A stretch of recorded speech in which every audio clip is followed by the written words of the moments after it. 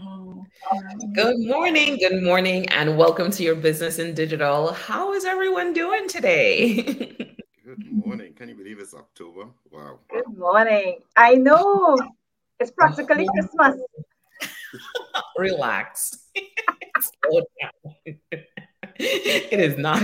Just pace yourself. I have seen Halloween stuff, but not Christmas stuff just yet. Just yet. Even if I see it, I'm pretending I don't see it. So I'm just like, I'm like we're slowly moving there. Too For us, fast. for us Yeah, here, we ready for Christmas. I'm sure you are. Michelle, how are you doing this morning? It's Monday. It's Monday. I'm still trying to wake up. The sun is not out yet. It's I hear that. I hear that. Well, let's get started and let's kick over to the show intro.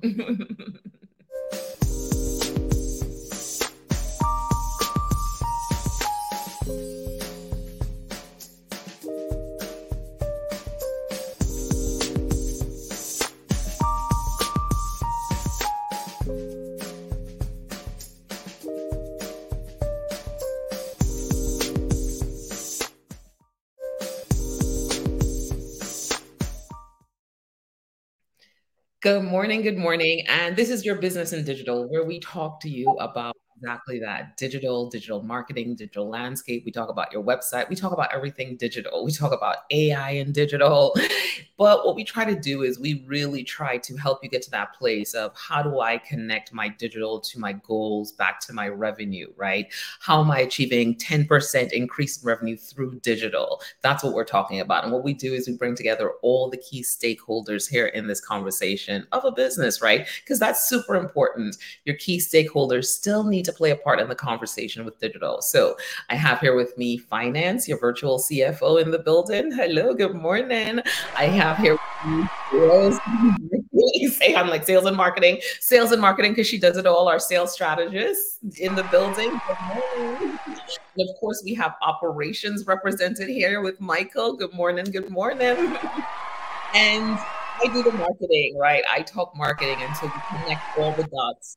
Oh, we connect all the dots for you in your business. So super excited to be here. So let me get a little bit of housekeeping out of the way. I want you guys to connect with us, subscribe, tell a CMO, tell a CFO, tell a business owner about this show, because again, we connect all the dots. We remove that fear from digital, and we help you grow your business through digital. So listen to us on YouTube, listen to us on LinkedIn at Your Business in Digital. And of course, we are everywhere that podcasts are. We're on Spotify, we're on Apple, we're on Amazon, we're everywhere we need to be. So definitely listen to us, subscribe, and tell a business owner about this show because it's super helpful. And again, we help them get to that place of money in the bank. All right. So I think I got everything out the way. Good morning, team. Good How are morning. you? Thank you, Neil. Great hype person. We needed that this morning. It's Monday morning. Round of applause for Rock everyone, on. right? All right. So as we move, we are moving into our hot topic segment this morning. So what are we talking about? Let's get a little woo. Well, this one's gonna be an interesting discussion for the little 15 minutes. But this is gonna be interesting. This is gonna be interesting. All right. What are we talking about this morning? We are talking AI is out of the box. We know we've talked about data 2021 and before, but Google is actually going to enable you, and OpenAI has done the same, enable web admins to block systems from scraping their site for AI training, right? So here's some of the points. So they recently announced that OpenAI recently announced that it's open to the web. People are using ChatGPT more, and Google is doing the same. So they've announced that they've added an extension that controls whether web publishers can let the AI robots scrape their site for information. Now they're pretty, kind of trying to push to say, listen, they're just using it to teach it, nothing else. It's part of that language learning model. And it's similar to everything that OpenAI is doing. So retrieved content is only used in the training process to teach their models how to respond to a user request given this content to make the models better. Of course, that's the whole point. not to make our models better at creating responses. But many publishers, big publishers and creators have already blocked it as a means to protect copyright. Good morning, Marlon Hill. So, and they want to stop generative AI from replicating their work. So this discussion is, getting even more complex. And of course, it's too late because ChatGPT already did 2021 and before. On Friday, Tamara and I showed you what happens when we searched, tell us about Monovan Digital. And now you're looking at, do you want your data set included? And it's not clear what that connection to SEO is going to be, because you would say, well, I need to be found. I need to be there and present. But what about if you are in this same B2B space and you've done white papers and you don't want them referenced just yet into other places? So there are some serious things to consider. And especially as it rolls out and it's incorporated into more platforms, it's going to become increasingly difficult to manage that data ownership. And that's a discussion, data ownership. So eventually, it's leaning toward you'd want your website to be included, but there absolutely are situations where you may not want your data set included, or you may need to be paid for your data set to be included, right? So lots of, and when you're using content, the last part of it is when you're using content now, what's ethical use of content, right? Tamara, you said that term to me and it rang a loud bell. What's that ethical use of content? So making sure you can verify sources, and we're going back to citations, right?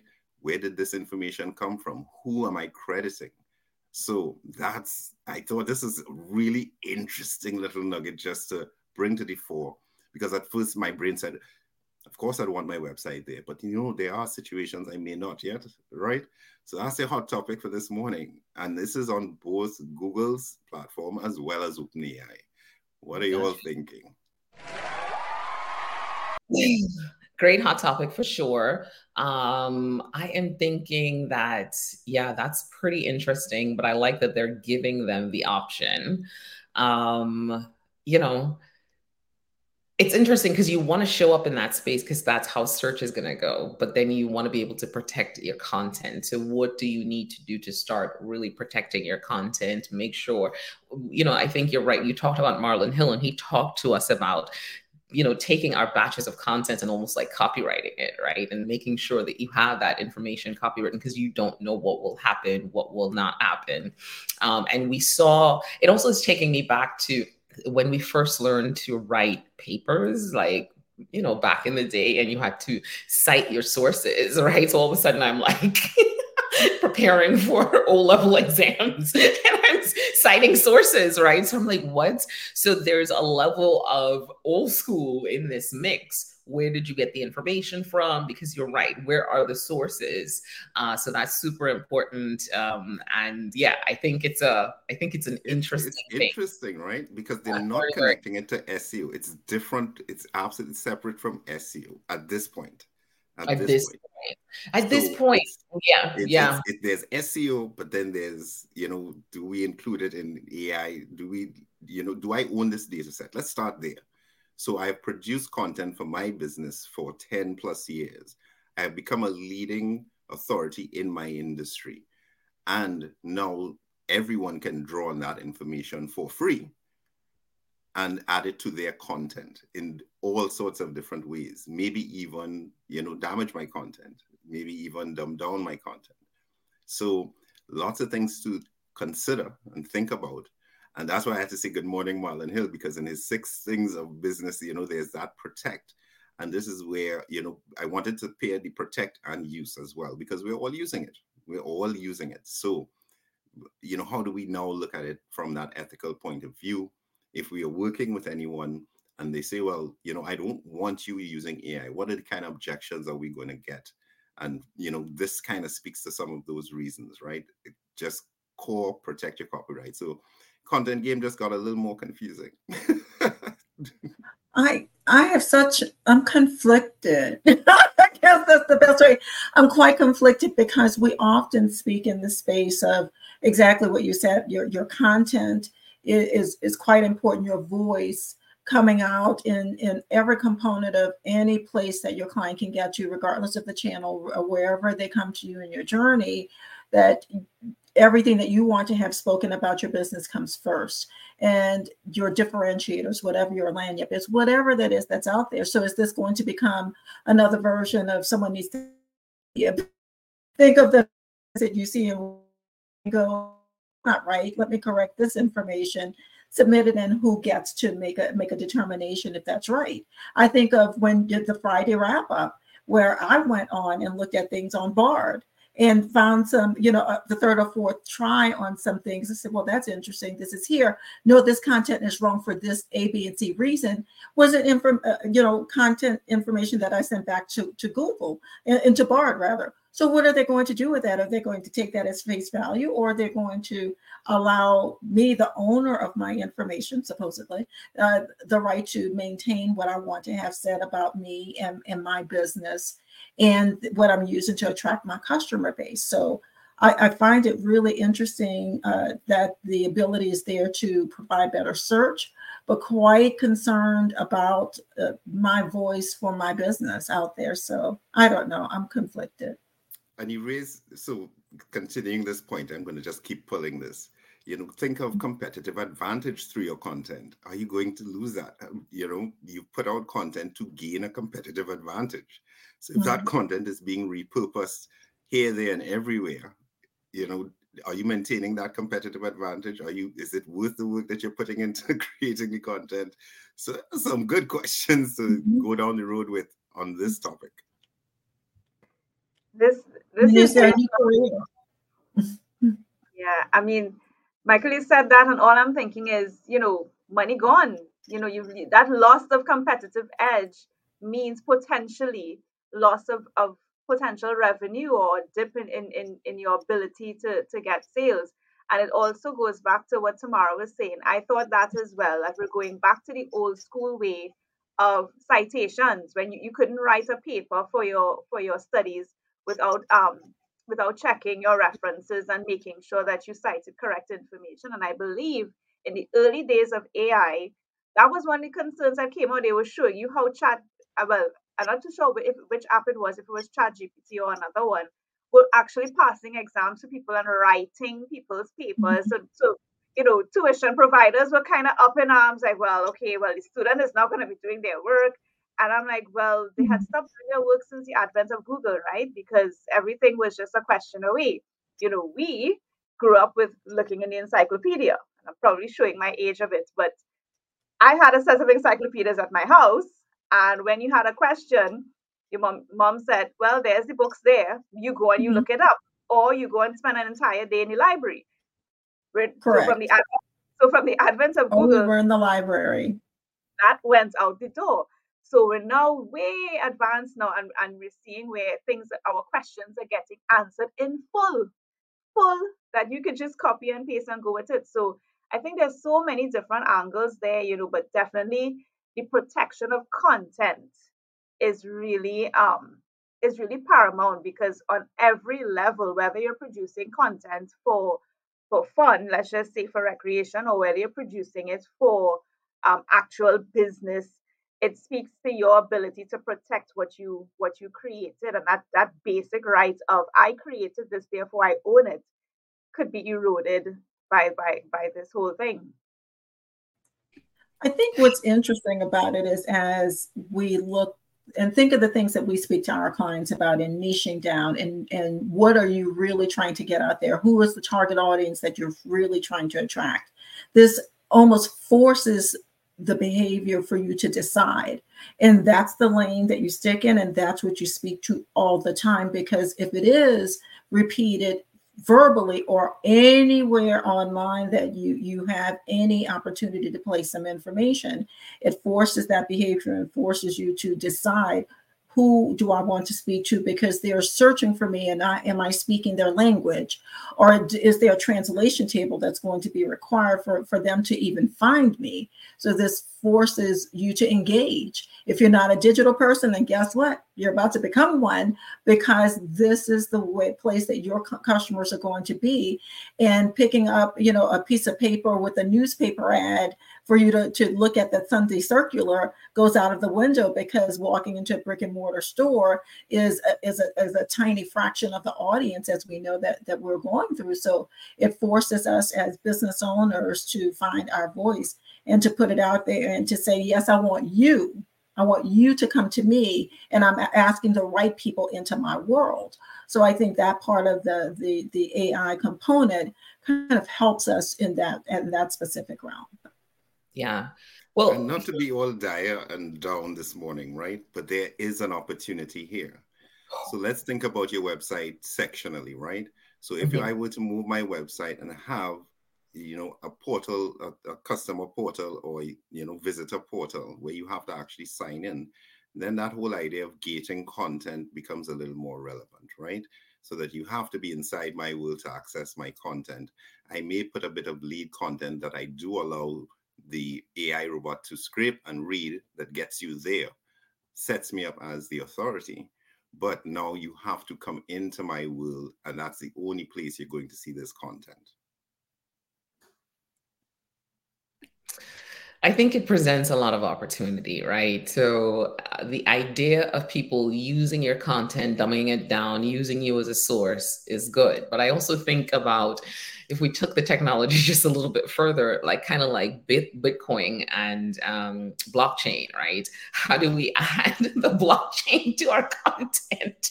So, is this where... Is this where the NFTs come into play, where I'm able to track? I mean, me nerding out, but I think you're on the right track. I think, That's interesting. That's interesting.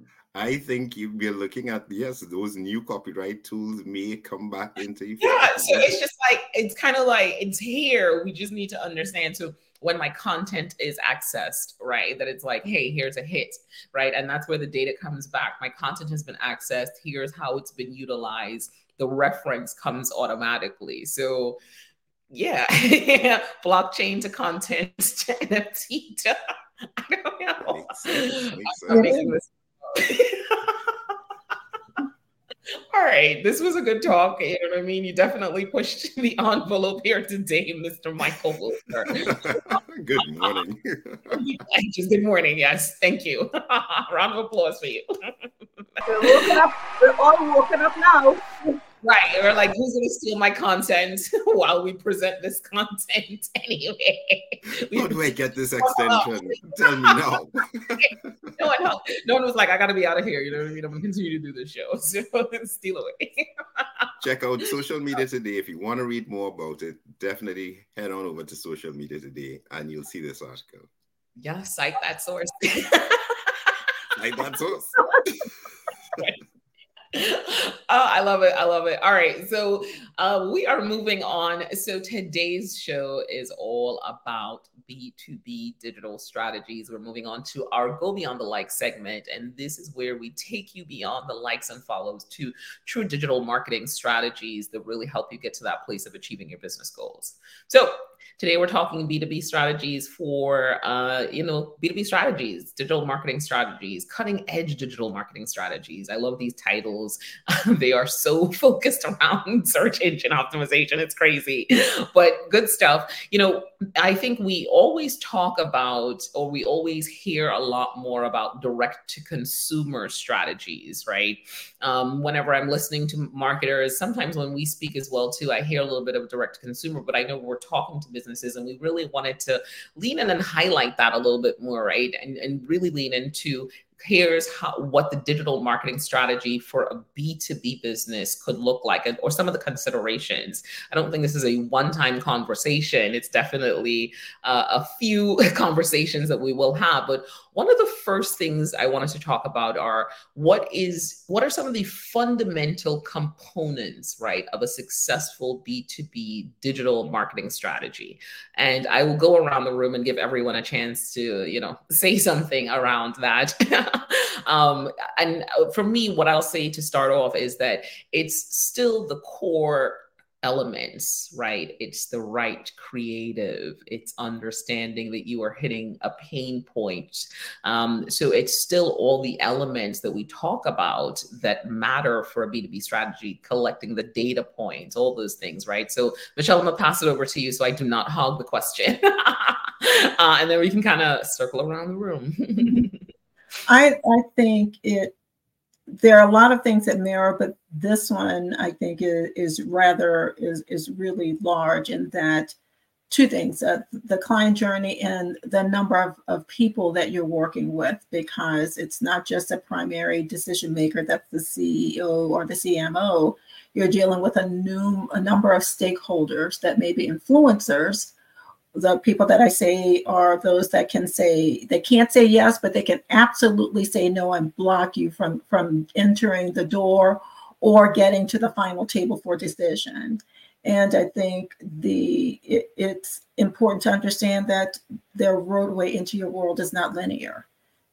That sales cycle it comes to you in a different way, and your talk track has to be really key in understanding where those people are coming in and who that player is that will get you to the road to success. Yeah, agreed 100%. I think it's super important for you to know, like, what are they looking for? You have to understand what this business is looking for. Have they even discovered what it is they're looking for just yet, right? And how do you prompt them to get to that place in the online space? Andrea, I'm going to pass it over to you. Kind of piggybacking off of that, I think an important part is understanding the who, right? Because a lot of effort has to go into conversion. And I think you want that conversion to be as efficient as possible, right? Because as much as you might have the product and oh no, this is their pain point, we know this is their pain point. If you're speaking to the wrong person in the whole sequence, then your effort is wasted, and you're spending resources and wasting money talking to the wrong person. So I think in your B2B strategy, you must have a strategy of how am I getting to the right person to speak to? What does that look like? It could be, as Michelle said, some people are influencers, some people are, how they influence a decision, but they may not be the decision maker. So from the get-go, you have to say, well, how do I approach these? What are the things that I do? It could be as simple as, do I follow them on LinkedIn? Do I engage with them first? Do I answer their call for tenders? Whatever that may be? I think as a business owner, you can't just wing it. You have to be able to sit and say, what does that look like for me? Does that look like just following them on social media, or does that literally look like picking up the phone and asking for a meeting, or that type of thing? So I think you need to understand what those steps are, because you want those steps to be as short as possible so that you don't waste resources speaking to the wrong person, because you may have the perfect product but speaking to the wrong person. Exactly. And you want to look at that organization as a buying persona, right? You have to really understand that organization. And that's what we're saying. What's the buying habit? What's the buying behavior? What's the cycle? It's going to influence your operations as well. What's your production cycle? How does that match with their buying cycle, right? When you're marketing, you want to make sure that, you're marketing in a way that if they do come through quickly and it is a faster conversion, that you kind of manage that, right? So you're going through all these doors, yes, but at some door you may get that yes faster than you thought, and you still have to be ready to deliver. So a lot of things to consider. I think everything that everyone said, you have to consider with that B2B strategy. Round of applause for the team. That was like a quiz. All right. So the next thing is, let's talk a little bit about the importance of hybrid, of offline and online touch points, especially in a B2B strategy, right? We see that so much in a B2B space. We see it from conferences all the way back to their online strategy, connecting the dots. So many times businesses are looking at these strategies as really, isolated, segmented strategies, I should say. And that importance of connecting the dots, especially in the B2B space. I think it's important when we are in the business to business component that it's a rare day where they're going to purchase something that's off the shelf from you and believe you from the moment that they enter into your world. So there's some street credibility that needs to come to the table. That know like trust factor is so important because the dollar spent, that investment in your business is much larger than what you typically see in a consumer buy, a direct to consumer buy. So they will research you, they will hear you, but then they will verify everything that you are saying. So they will begin to look up your information and begin doing a little I spy type of thing to learn about you and not your can with you. Are you the right component that fits into, interlocking things for their business? So it's important that what you say and what they can see for you can also be verified and helped through the client journey by what you are saying to them offline, by messaging that you're saying, social proofing that there is out there for you in white papers, or what other people are saying about you, and that your interaction with them also moves offline so that you can continue the conversation in some areas that are privacy related, that they will begin to give you intel about their business for you to further qualify the business that has to be offline and outside of the digital space.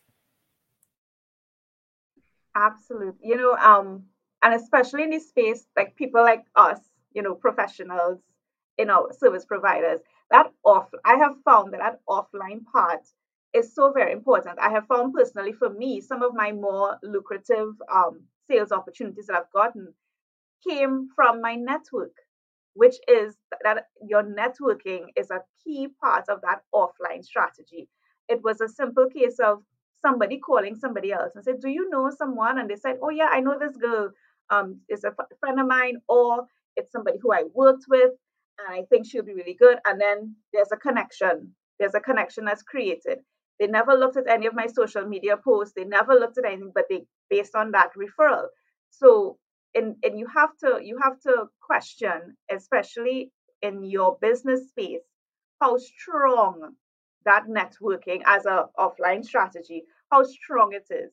In certain industries it's stronger than others. I mean, there's always an element of it, but in certain industries it's stronger than others.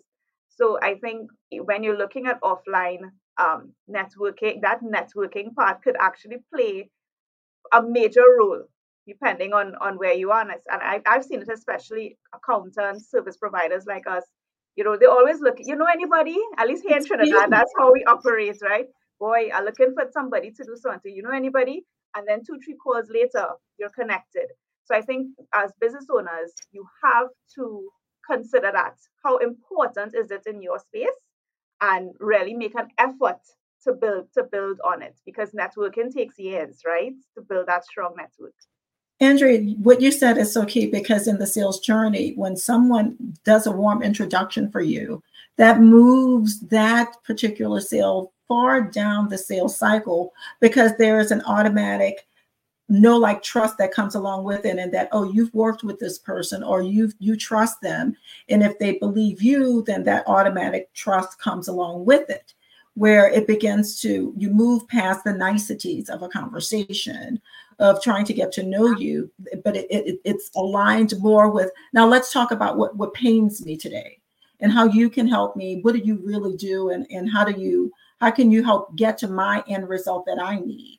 So you move past the whole the representative component that typically comes when you first get into knowing someone. You move past that rather quickly when someone else has introduced you to that person and shook their hand. And think about us automatically when I met you, Andrea. It's because it came through Michael and Tamara, so it was easier because I knew I trust them. I believe in them, and they're not going to bring someone into my space in a business way, much less personal, if it's somebody that's not going to align with something that I believe in and what I want for my business.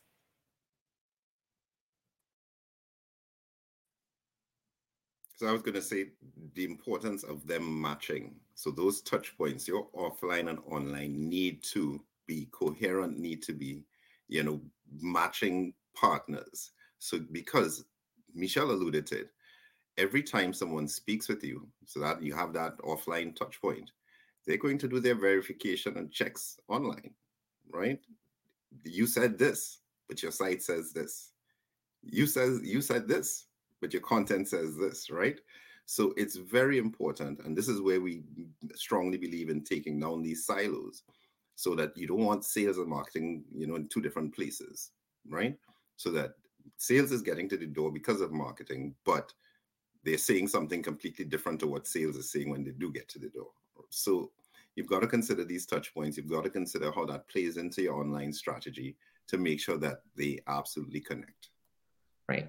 And, just let's talk about some of these offline places, right? You mentioned it, networking, we're looking at conferences, you look at the referral, but the opportunity you have when you are in these spaces is to drive them down your customer journey, right? Move them down your path. What do you want them to see? They're going to verify. So position yourself with a QR code that they fill out the right form. Then you have an auto sequence that follows along with your touch points that are also offline, a phone call, a coffee, or whatever the case may be, that has to move them down that path. So you get to curate that experience, even though you meet them online, and have that hybrid approach. I think it's really important that we look at it as a hybrid approach and understand we're moving away from just in the B2B space. We're not just looking at 7 to 10 touch points we talk about sometimes in that more so direct to consumer space. In the B2B space, we're really looking at about 20 to 30 touches, and that will include offline and online. So I want to make sure that we focus in on that hybrid approach, because that's really, really important. And you are in control of what they see as they go down the path. Now, yes, will they verify in other spaces? Sure, they will, but your testimonials are also important here, getting that verification from other people. So there are a lot of things you can do to guide that path and move them down the space you want them to go down in that offline setting. All right.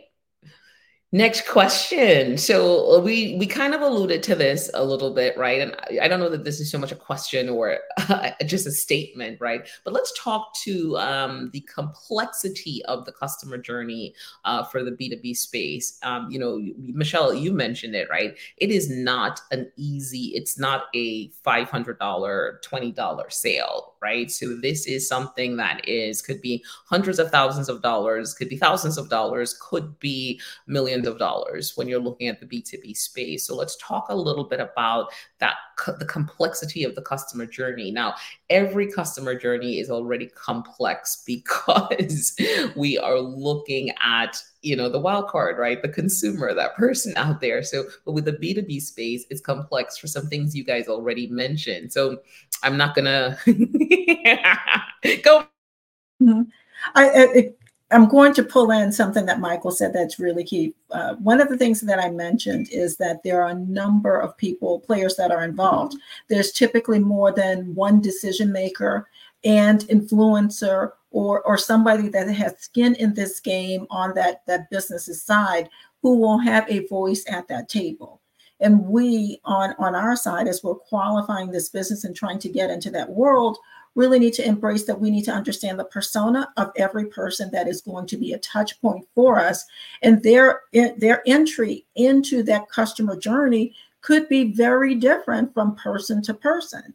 It is not a linear entry into your world or path to the end result. For instance, you may meet the CEO at a business event who may be interested in your business, and you're thinking that that's the person that you're speaking with. However, they're going to walk into go back home or go back to their business, and they're going to say, Michael, I met Michelle Gordon at this function, and she is someone that can help us in pricing and in sales in this arena. Go and check her out. Now, the conversation that I'm having with Tamara and understanding who she is, and I have prepped myself to make sure that I know what she's interested in. I've looked at her up on LinkedIn, where she's been and spoken in those spaces. And then all of a sudden I get a call from Michael Wilshire. And I've never met this man a day in my life. And I'm not sure how to address this man. and where he sits in any component of things. Well, that's on me because I've not done the work on this business to understand all possible players that may come to the table. So I'm saying in this instance, you have to do a lot more homework, understand that there are multiple players that are going to come into your world, and their path into this journey may not come at the beginning. It might be at step 8, 9, or the final step where they're coming to the table. We need to be prepared for them at every instance because it can roadblock us, detour us from that path of sale, and really derail it early if we're not prepared at the very beginning for every one of those players. So well said. And what I'd like to add is, can I get some can I get some angels? and more so, you know, in terms of where is it coming from in the company? Is it coming from the top or is it coming from the front line? Right. So that's going to inform your strategy, hugely inform your strategy. Is this an organization that has identified an issue at that level, at the top level, at the board level, at the director level? Or is it frontline staff who, you know, you're saying, well, listen, here's some information to influence your higher ups to say that, you know, y'all could do this better? Because sometimes your frontline knows exactly what the problem is, right? And, you know, they're not listened to. So do you have to provide that content? So that in itself is the start of your complexity as well. So in identification, are you going top down or bottom up? Which one? It's really interesting too, because we could meet the needs and say all the right words that make you want to say yes from a CEO perspective or a chief operations person that comes through. And then lo and behold, the information is mentioned in an internal meeting, and then Nia is at the table. Nia, who sits behind the scenes on us and moving all this stuff around for us. And she begins analyzing it and then puts up her hand and say, oh no, this does not work, or I have not, all of these questions have not been answered. Why, CEO, COO, did you not ask these questions? Now go back to Michelle and get these answers, because our world is going to come to a standstill if I don't know and don't have these tools or these things available to me. We didn't, and that's part of our job, to anticipate all of those things and ask about those people, to bring them into that journey early enough, ask the right questions, filter that information in, and get the stakeholders at the table from beginning to end. Because again, that's a big influencer and can put a halt to the sale if we're not addressing that person's need and their persona very early in the sales cycle to and through the contract signature. Agreed 100%. And then, you know what? Just throw in, you know, who will completely muck up the whole customer journey?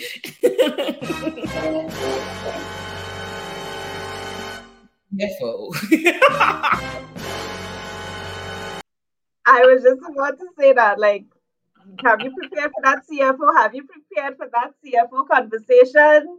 Is that CFO is going to go, that's out of our budget, or that's too much, or so, yeah. Don't forget to factor in the CFO in your customer journey. So all important questions you need to highlight in that journey, right? Yeah. That should be one of the very first questions that you're working on. What is your budget? What is your budget? Well, Where right. is it? We need to handle our CFO early on in the conversation. But So not just the budget, but also you have to speak the CFO language, which is what, you know, I always talk about here, which is why I'm here on this show, to try and help, you know, be that bridge, because we speak a totally different language, right? So yes, the number will always hit us first, but if you can justify why, okay, this is going to bring very tangible results back to your business, a CFO will go above the budget. You know, the budget is a guide, but I think a lot of CFOs, we hold on to it and we say, oh, this is the budget, this is the budget. But we seem to hold on to it because nobody has been able to justify why I need to move my budget point. But I think that's the personality of the CFO and understanding their persona and what's important to them. If it's an educated CFO and they are looking at the information as well, they will be able to draw the line and understand, because we as the business owners are feeding that information as well. Because I can't think of Well, most operations people, the CEOs that are at the table are also looking at what that flow through line is as well. And they're asking those questions. So we do need to answer the call of what that CFO personality is, but we also need to understand the persona of that person as well. Are they just a bottom line driven person? Or are they also understanding the future of it? Because we have all have run across the person that says, well, the budget is the budget and we're not moving. But we also have those that say, well, we can eat into that budget, or we can move some business, we can move some monies around to accommodate this because we see the future revenue potential to obtain and work into this partnership that exceeds the original investment that we were looking to place on our books for this line of business that we're trying to pull through. So I think it goes back to persona. Understanding the persona of every person that's at the table for that business. Right, 100%. I think it comes. I think you guys are definitely saying the same thing too, right? It's speaking the language, right? So in approaching a B2B business, what we have to look to do is we have to look to, first of all, research the business, understand all the key stakeholders, and build in those things in our strategy ahead of time, right? You have to spend the time. We talk about the complex customer journey. So that could look like meeting someone at a conference, then moving them down a path of, they connect with you on LinkedIn, but then they connect you to Michael. But then what happens with the COO conversation? How are you going to move that conversation? So you need to understand some of those pain points, do the homework, connect with them, look at each person makes it a little bit more complex. And then overall, understanding the business itself, the brand itself, because that also is a common denominator for all those personas, all those personalities, the business goals. So you have to do a lot of homework, a lot of research, really to get to that place of creating that, crafting that customer journey for your B2B customer.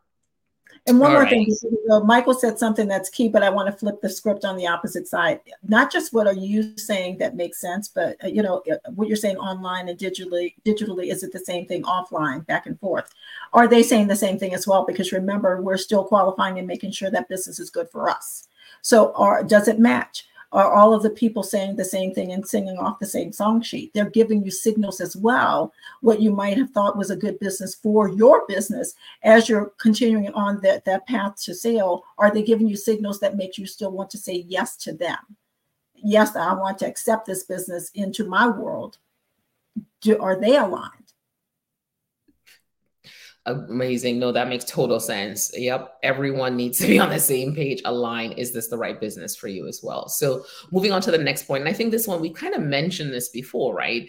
In the B2B space, the importance of case studies and white papers, the street cred, right? Saying that you've done this before. Now, we recently completed what I like to call our first case manifesto because it is rich with information. We've done a few case studies before, but this one was really complex. It was from when we worked with Cambridge, and it was a complex customer journey. So we just pulled together a manifesto of all the moving parts, why we started the project, the goals, all the way to the end of the results.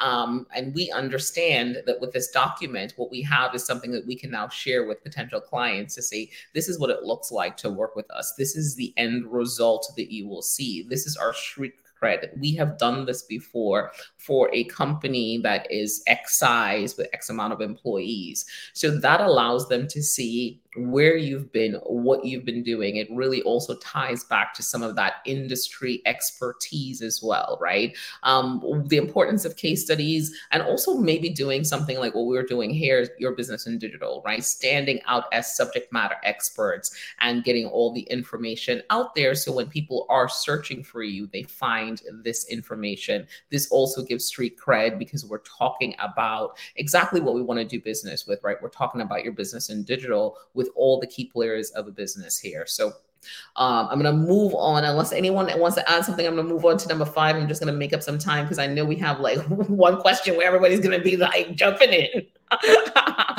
Question number 5, and you guys talked about this before, but I definitely want a little bit more conversation around this, right?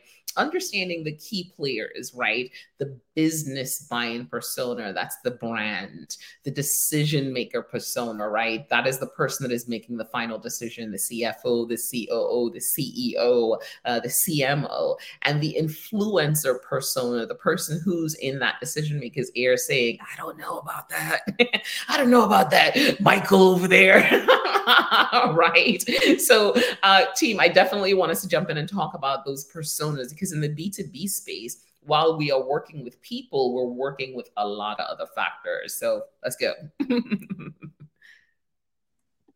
It is, I have to tell you, we do a lot of work here in Lanyap with our clients on this specific space, to a point that we make we go deep, deep, deep, because this will make or break your sale. A number of things will, but if we are not speaking the right language and don't understand that person's translation table of understanding, we're going to lose them. I call it the Charlie Brown effect. You know, when you hear the wah, wah, wah, you see the mouth moving, but you don't hear what they're saying, because they're just not speaking your language.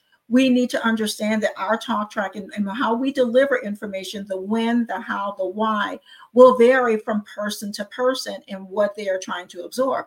There is an operations person that will understand the financial components of many a thing, but he may not want to hear the how am I going to get this out to the public, and the different color schemes that may be used for me to put that out there. Zero interest in it. Zero interest in it.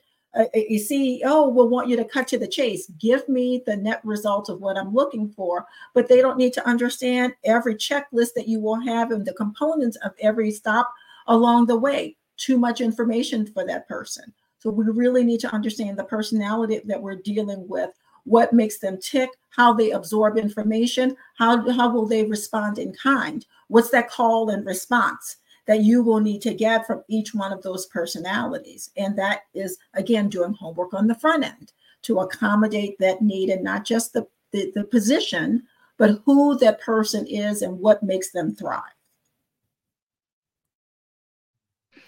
Well said. You know, and so true. And when you simplify that, these personas, so that business buying persona, that's say who you target as a regular. Who is your ideal customers in terms of business customers, right? So what industry are you in? Are you in the medical industry, the legal industry? So I know I just target, you know, anyone who is in this industry. And then the decision and the influencer, of course, could be 1, could be 2, could be 3, 4, just as Michelle was saying, right? Could be a number of people. So just think of it like that. And then what do you serve up for each one, right?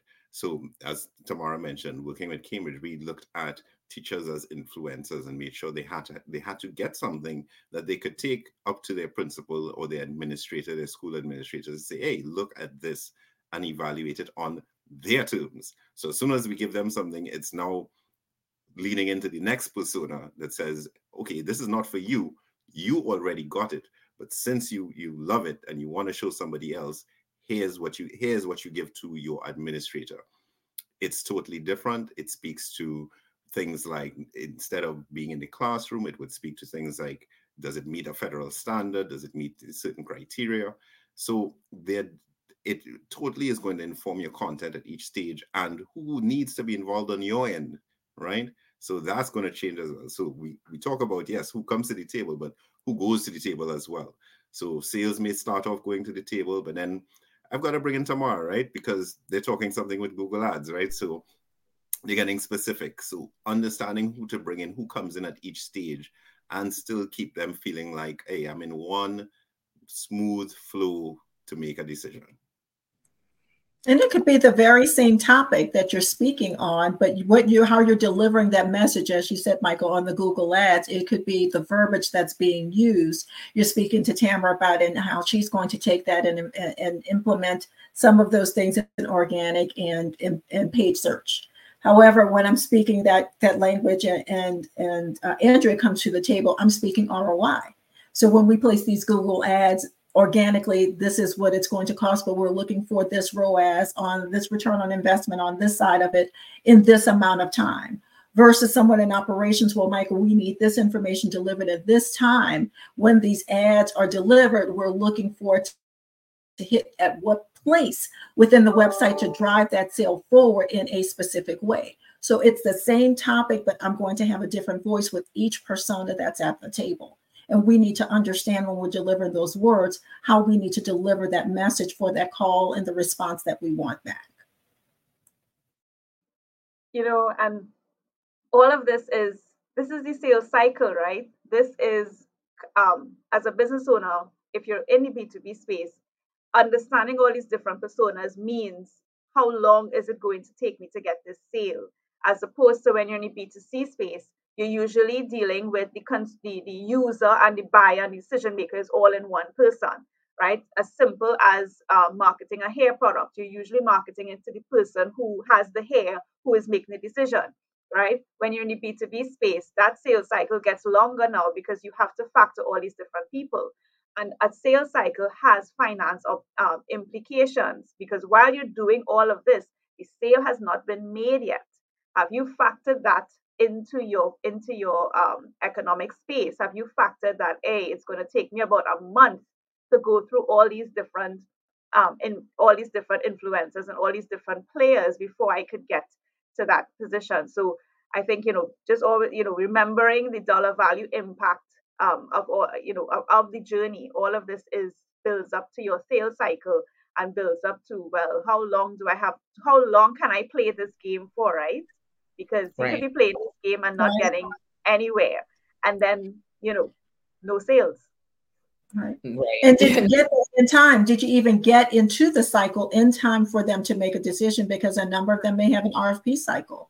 And are you acknowledging and honoring what that sales cycle is in the B2B space and getting there early and not when the decision is already close to being made, so you couldn't even be at the table for to be included in the decision process? All right, ladies, gentlemen. All right, so this one, I'm just gonna kick to Michael really quickly because we're definitely looking at time here. Mike, we are always talking CRM. So how does a CRM play an integral role into a B2B strategy? It follows exactly on what Michelle was just saying, right? It's that one source of data. Because it's so complex, they are touching so many points. A CRM is going to tell you everywhere that you've touched base with your client. So now when we're talking 7 to 10, going up to 20 touch points, how do we track that?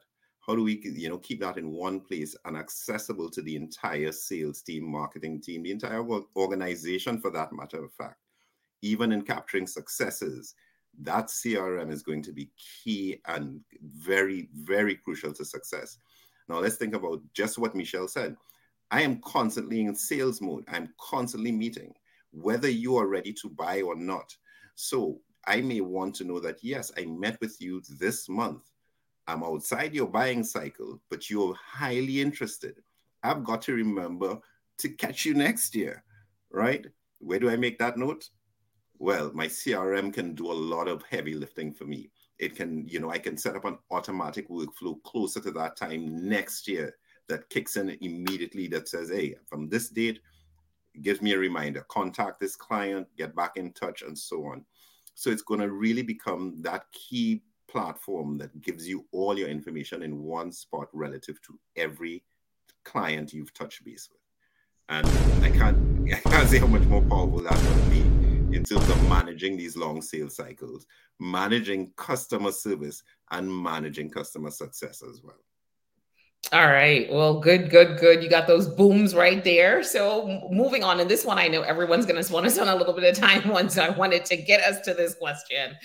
How are you evaluating the success of your B2B strategy? And I know this is outside of just the sale, right? So Andrew, I'm going to kick it to you first, then Michelle, and then Michael will circle back, and then I'll wrap it up. So of course, the easy, obvious answer is, well, did you get the sale, right? How did you get the sale? But beyond did you get the sale, it's at what cost is what I would say for me is how successful it is.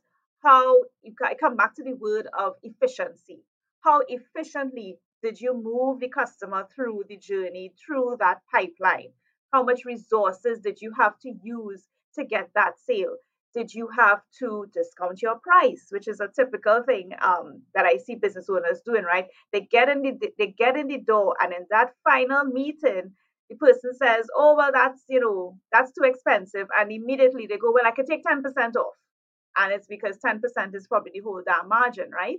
And then you're back to so a key strategy, a key factor for me is one, apart from getting the sale, did you get the sale at the price that you went in at your original price? And then two, how much did you have to give up to get the sale in terms of efficiency? Did you move them through fast enough that you didn't have to make a loss in that whole conversion process that in order to get that sale? So yes, getting the sale, but what happened along the way? For me, efficiency is a big part of success. Oh, there are a number of ways, and if I'll start on yeah, it's. Oh, this one's a good one and a complicated one. I'd say on the pricing side, when we set out to do this for any specific business, did we stick within the range that we as a team, because it's a team decision, set out to? We have a high and a low. I go through, and there's your walk away and what your ideal one is, and how close did we stay within that margin that we place within. And I hope that the margins are greater than 10% that we just spoke of, that you mentioned, Andrea. I hope the margins are different than that. And if it's not, then we need to go back and analyze the market set that we're looking at and the target audience that we're going after, because we have a larger problem if that margin's only 10%. I think on the sales side, there are a number of different places that I look for success. One is a target audience that we set out to be, who we're actually attracting, successfully move hard.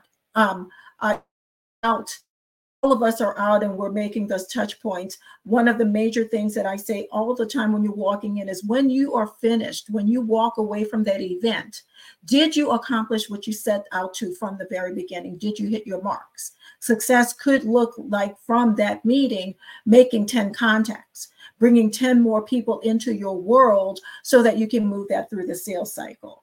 When you walked away, your goal was to identify and show you had street credibility. So to bring someone into your world to say yes and move that sale along 3 more steps versus 1 more step. That success could look like, I've secured that business and they've recommended me to someone else. That could be the goal of that moment. So success can look like different things in varying parts of your journey for that specific client, that moves your business forward for longevity, for your business and its wealth and health in the long run. So success on the sales side goes a number of ways beyond a closing of a contract, in my eyes. And success, evaluating, I would say it's your pipeline health. And I don't mean just how many people you're converting, but how many people are coming in, the time it takes to convert them through each stage of your pipeline. So just that pipeline health, that's a good way to look and see, well, okay, is my B2B strategy performing? Am I getting in the number of people into my pipeline? Am I converting them as they go along their way? We'll always have a conversion ratio. We're not going to close every single deal, but we expect that we want to be driving this many people through that pipeline at any given point. And that's a good indicator of whether our B2B strategy is performing well. The right people in the pipeline. Correct. A healthy pipeline of the right people. Of the right people. Yeah. No, I love that, right? So defining success becomes really important in this strategy ahead of time. What does success look like to you? You don't just kind of want to walk into it, right? So that pipeline piece, I think, is important as well, because many times people are really just talking about, I get in, let me close the deal. But right, what does that pipeline look like? And how many of the right people do you need in that pipeline to move through the process to get to the sale, to have a higher conversion rate? You're also looking at that lead, the lead that's coming in, right? What are those leads that are coming in, and how many leads are coming in at any given time? So you can accurately say, hey, when I get this many leads, usually my conversion is 2% of this, and that leads to this. So here's the expectation. And there could be a conversation of, how do I now increase those sales through the leads that I already have, people that are already coming through my pipeline? So there's real opportunity for optimization in those those areas. So, whew, guys, this one was a good show. There was a lot of information around B2B strategies. B2B digital marketing strategies are super important if you are in this space. And I know we talk a lot, not we, but there's a lot of conversation out there about direct to consumer strategies. And if you're a business selling or working with a business, we want to let you know that we're here for you at Your Business in Digital. We talk about all the digital marketing strategies that can really help grow your business, take your business to the next level with these strategies. So definitely tell people about this show. Guys, this was a good topic. This was a really good topic. I'm excited that we were here to do this. So round of applause for everyone. All right, so let me do some housekeeping before we get out of here. So what do we have going on? We want you to subscribe.